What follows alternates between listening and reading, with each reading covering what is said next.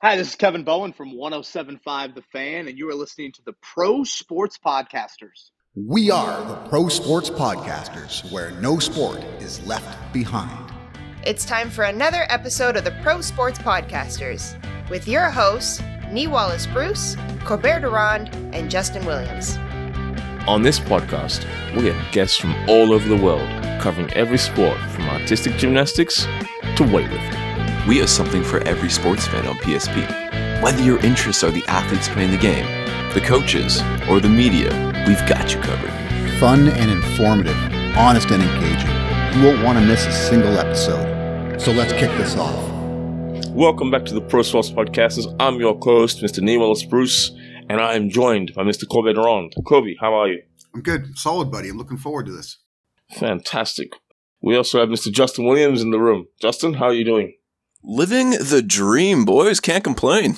There we go. We're in the middle of the Men's World Cup. We're nearing the end of the group stage, and if you're a fan of African football, we have at least one representative through Senegal. We potentially may have more. But to talk us through the performance of African teams in general, we brought in esteemed writer from Ghana and African football at large, Mr. Yao Ampofo. Yao, how are you doing? I'm doing great. Yourself, brother? Doing very well. Now, before we get started, brother, I need to ask, it's a very important question because we've had some Nigerians come on and I think they may have led our audience astray. So, brother, tell our audience why Ghanaian jollof rice is the most superior jollof rice. Ghanaian jollof rice. There's actually only one jollof rice, and it's Ghanaian. So I'm not even going to describe it using another adjective by. There we go. That's right.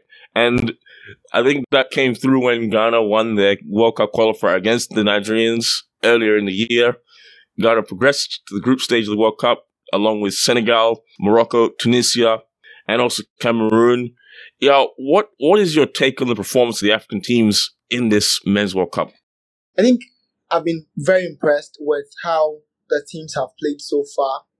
A lot of passion, a lot of patriotism, and also quality, because African countries are on the rise at the moment. One country I would have actually loved to, look at the World Cup was Algeria. Didn't make it, only for Cameroon to qualify.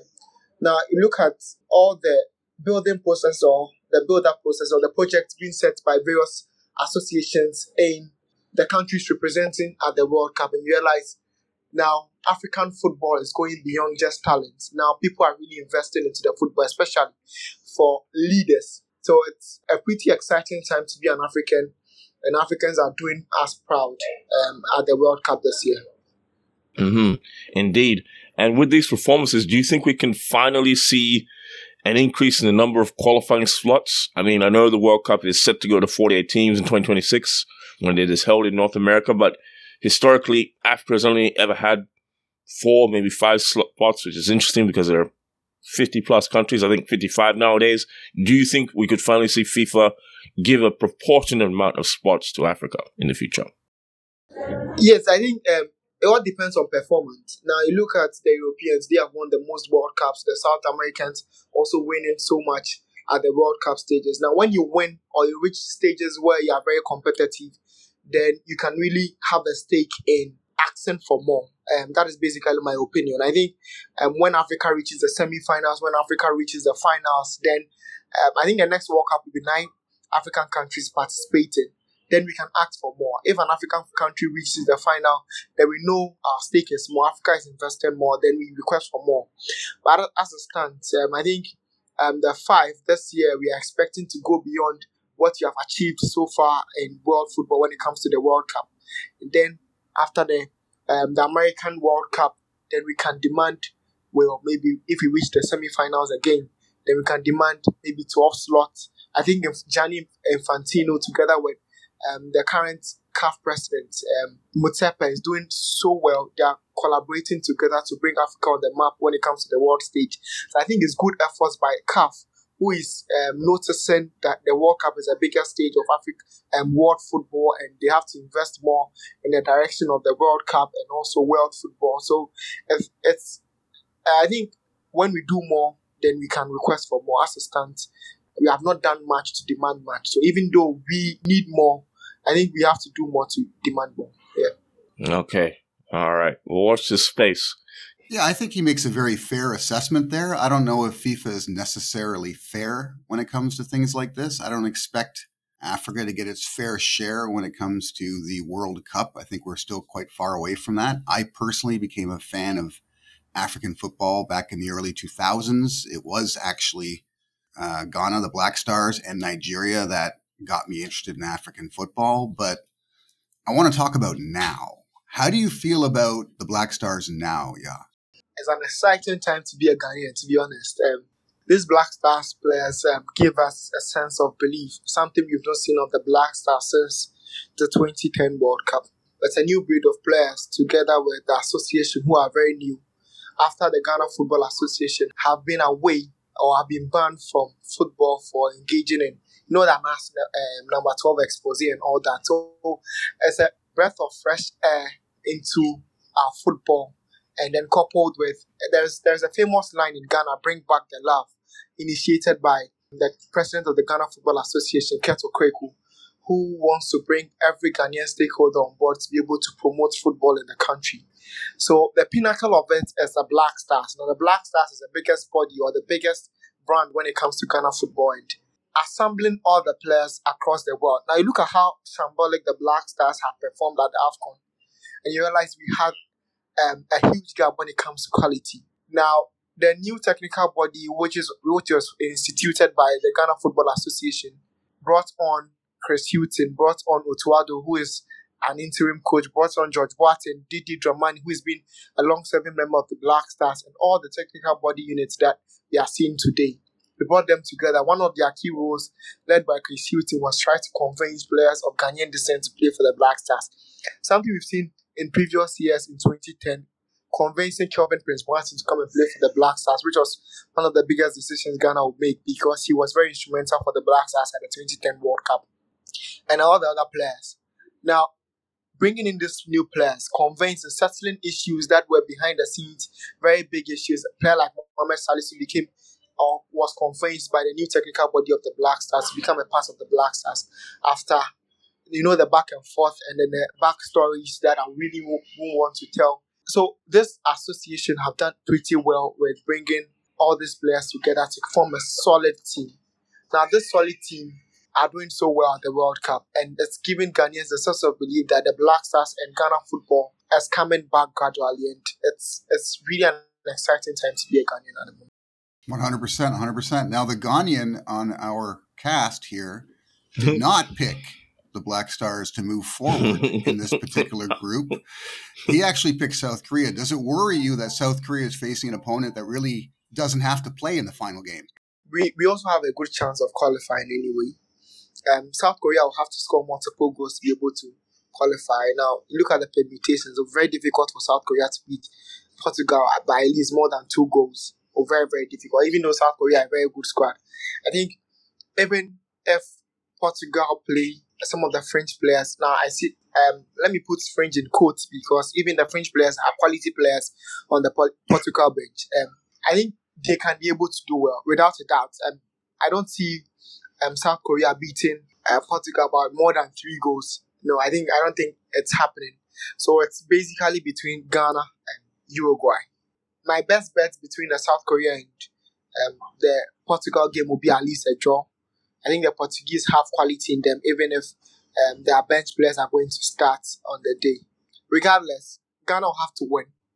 Now, if there is anything we have to do on the day to avoid looking at the other game and looking at the margins, the fine margins between the other games, then we have to beat Uruguay. Now, beating Uruguay will be a difficult one, but it is something Ghanaians are demanding. Now, when you roam around town, you ask anyone in Ghana at the moment, the famous word at the moment in Ghana are 3. Uruguay, Luis Suarez, revenge. Now, revenge will be the most popular word in Ghana at the moment because every Ghanaian is exacting revenge from what we saw in 2010. Now, even though the technical unit and the Black Stars head coach Otuado may play it down, Ghanaians within their hearts know we have to beat them. Now, what a better way to beat them than making sure that they do not qualify to the next stage and Ghana progressing to the next stage of the World Cup. I think as a perfect opportunity to cement, or even better, get one of our opponents, Uruguay. So the Black Star players are feeling motivated ahead of them. And then I believe in the technical team to be able to do a good job on the day, to be able to get points from this Uruguay team. I think we will qualify. I have no doubt about that. Right on. I like confidence. Hey. And speaking of the Hollywood ending, let's pass it on to Justin. That was probably the best segue you've ever given me, Kobe. Thank you so much. But yes, continuing on with the Black Stars, they have a secret weapon who's not so secret, but he was kind of unknown in like at least the culture and media over on this side of the planet. Mohamed Kudus. He, 22-year-old who plays in the Netherlands for Ajax. This guy is a striker. He's a center forward. He's attacking midfielder, and he's a center mid. First off, number one, how is this guy so versatile and so lethal, yet nobody really talks about him? And number two, he has 2 goals in the World Cup right now, sitting just under Mbappe, sitting under Rashford, and sitting under Enner Valencia. And Gakpo. Oh, yeah, right. So forgot about him. But yeah, so is he going to be the deciding factor for Ghana, or are they going to kind of keep him as that secret weapon? Kudus is definitely going to be a great weapon for the Black Stars. Now, I think so much has been spoken about him at the moment, and our opponents will definitely know his qualities. Mm-hmm.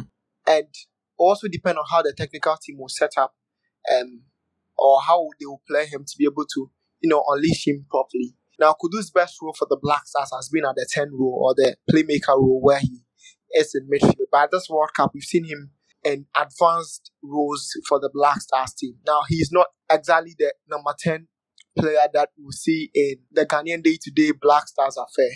Now, in the first game, we saw Kudus on the right wing. And then in our second game, we saw him on the left wing. So you cannot really determine where Otuado will play him this time.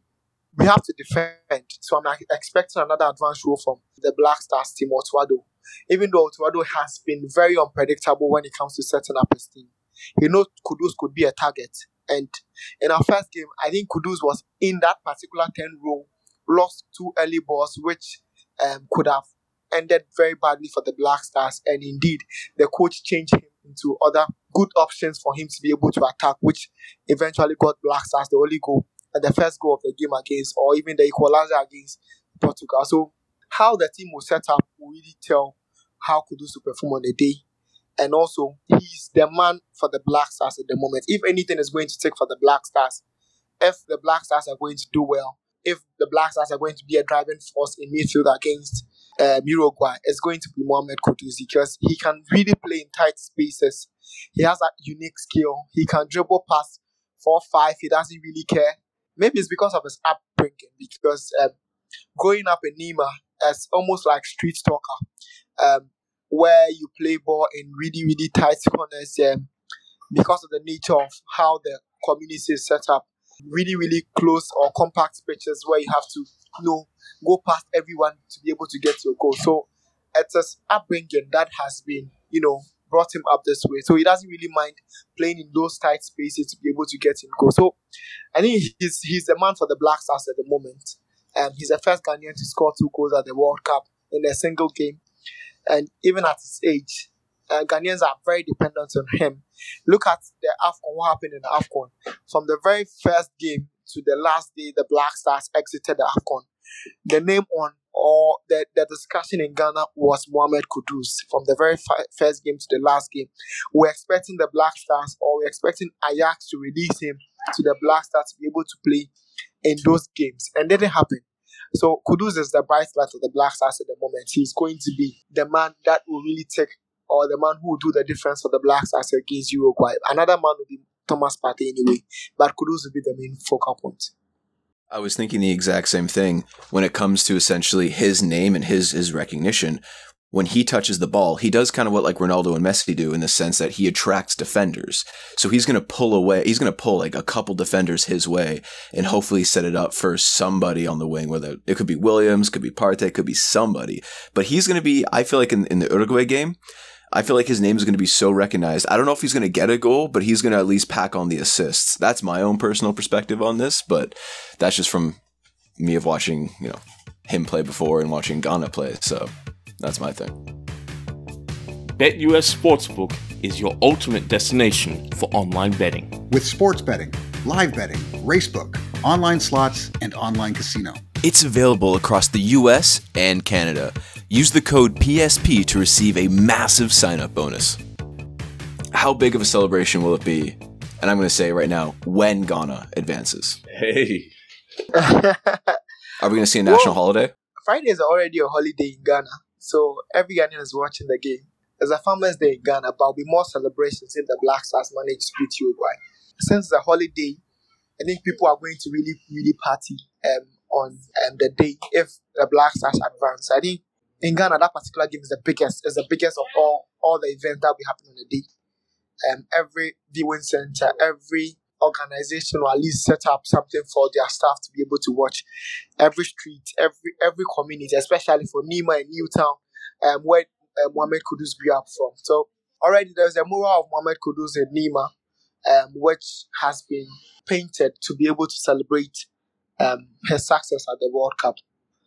Now, on the day, I don't think there will be another holiday, but there's definitely going to be a big celebration in Ghana if Ghana progress to the next stage. When they progress. And I'm going to pass this on to our... Oh no, we are progressing, there's a fact. Facts. Hey. I love this energy. We gotta have you on more often, y'all, because these are the insights that I missed at the start of the year. I mean, I followed the Black Stars through the AFCON, and it was depressing to see them lose to the Comoros the way they did, but they're here, they're back. And I should also point out that as we record on a Thursday, it's actually the Portuguese Independence Day today. And I'm sure Mr. Ronaldo and his friends, they're not going to want to embarrass the nation the day after. So I think that also helps the Black Stars on Friday. We'll see what happens. Now, I just want to switch gears for a moment because the World Cup is being hosted by a nation in the Middle East, a member of the AFC. It was last hosted by CAF in 2010. And if you remember, it was a bid between South Africa and Morocco. So tell me, who's next in line to host the World Cup from Africa, as you see it? Whoa. This is a big question. I think Morocco will be the likeliest. I think we can have 2 North African countries or 3 North African countries coming together to host the World Cup. Infrastructure-wise, the last couple of years, Morocco have been far ahead of all the African countries. They are really, really building some brilliant stuff in Africa. You look at the Mohamed V, look at their progress in African football. They are demanding everything. Now, you look at the round-up to the World Cup. Most of the games were played at the Mohamed V. Now, that particular venue is a multi-purpose venue built big enough to host, the national team. That is the Morocco national team. It has a team hotel. Morocco themselves have been very good when it comes to infrastructure. And look at the last Women's Champions League was hosted in Morocco. They were better for the next AFCON anyway. They are still in contention after there are certain issues regards to the African Cup of Nations and how it's going to be hosted after Ivory Coast. Because of the rainy season, the AFCON has to be moved to June, July again to be played. And the possibility of Morocco came in. There were discussions around Morocco, whether they would bid to be able to host it or take the rights away from Ivory Coast. But that is not going to happen anyway. I think once CAF has instituted that the AFCON is going to play at a particular venue, it's very difficult for them to change it.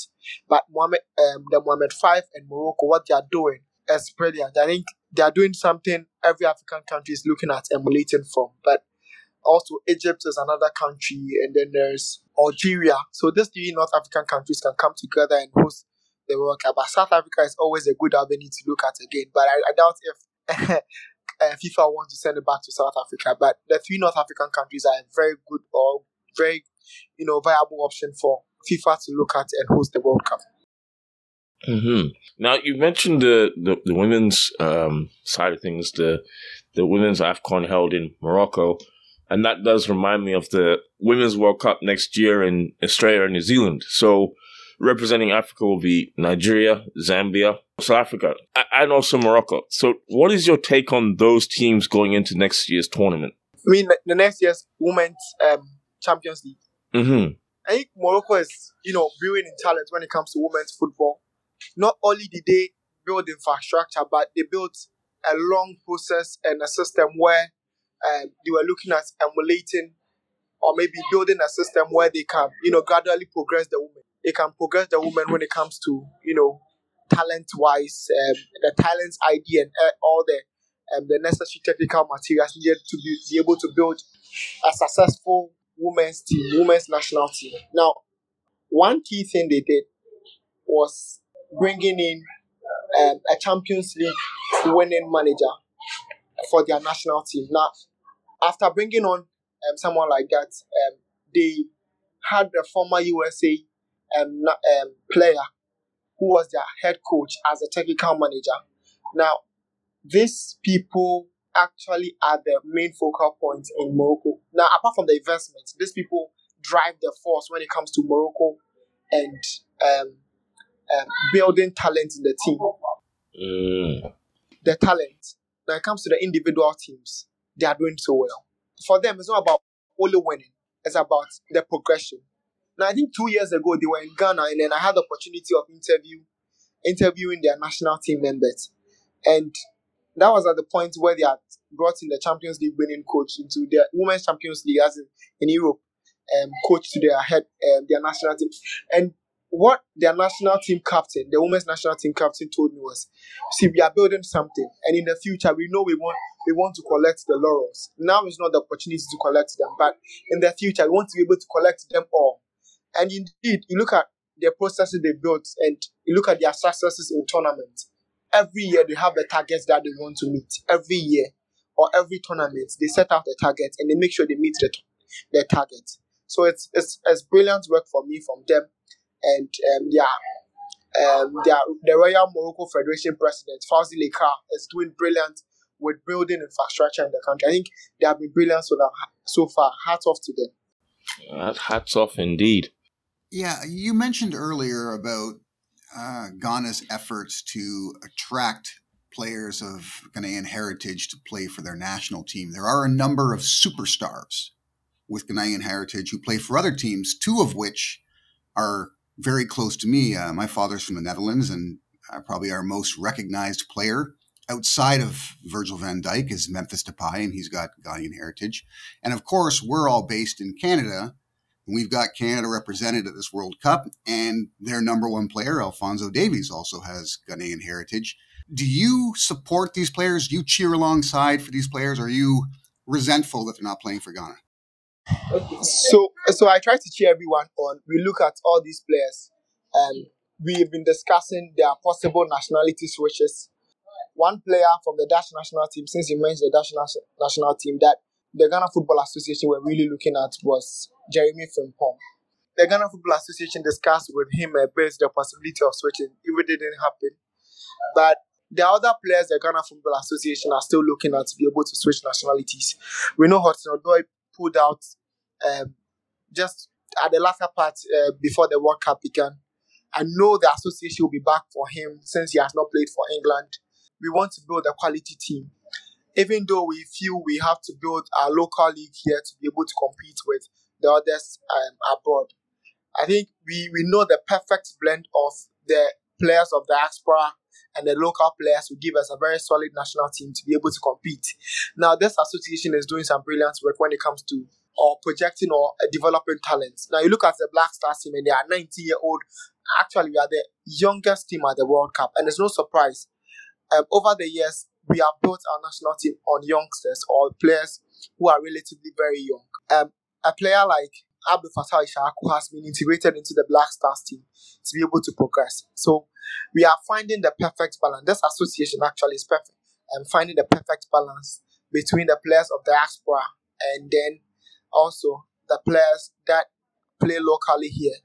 Now, two players locally were given the opportunity to join the Black Stars team, Daniel Fiyebanye and Efiye Ban. Dan Lad. Now you look at all these players and they have been through the ranks of Ghana football, playing from the under 17, under 18, under 20, and everything, all the ranks before playing for the Black Stars. So, like I'm saying, that's pretty an exciting time for Ghana football. And also, the biggest part of it is juvenile football is back in Ghana, and they are really playing everything. Every community center is playing juvenile football, which players are picked from to join the under 18s, under 14 national team, which is really good. And maybe in the future, we see more players developing through the ranks and coming into the Black Stars team. But at the moment, we are finding the perfect blend between the players of diaspora and the players playing locally here. Okay. And then speaking of other African teams, obviously you're very familiar with all of them. How do you feel Senegal's chances are against England? If Sadio was in, they are beating them. No doubt about it. Oh. But if Sadio was in, yes, I'll be very confident they could beat them because they have quality from Edouard Mendy. You look at Koulibaly, you look at Cees, you look at even Buenos Aires on the bench anyway.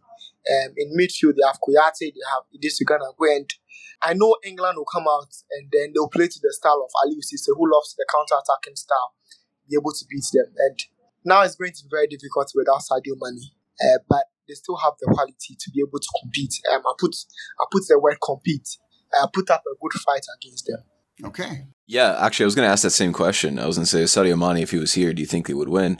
Evidently, that is what you believe. But with Sadio Mane out, is there a young star in the making or somebody who's going to get that extra playtime now that he's not there? Yeah, Boulaye Dia is the marksman at the moment. Boulaye Dia together with Bamba Dieng. Bamba Dieng featured at the AFCON, the one that they won, the last AFCON, I think in 2022, earlier this year.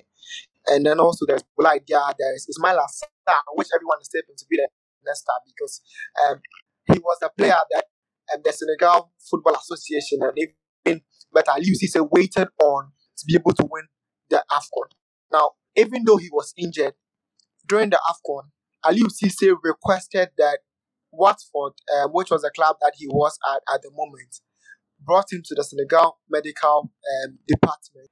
They had to take him to Spain to be able to make sure he's fit. He came back into the knockout stages, and then he actually assisted some of the goals that they scored in their build-up to the finals of the competition before eventually winning it. So when you take out Sadio Mane from the team, the next star in the team, that is a young star also, is Ismaila Sarr.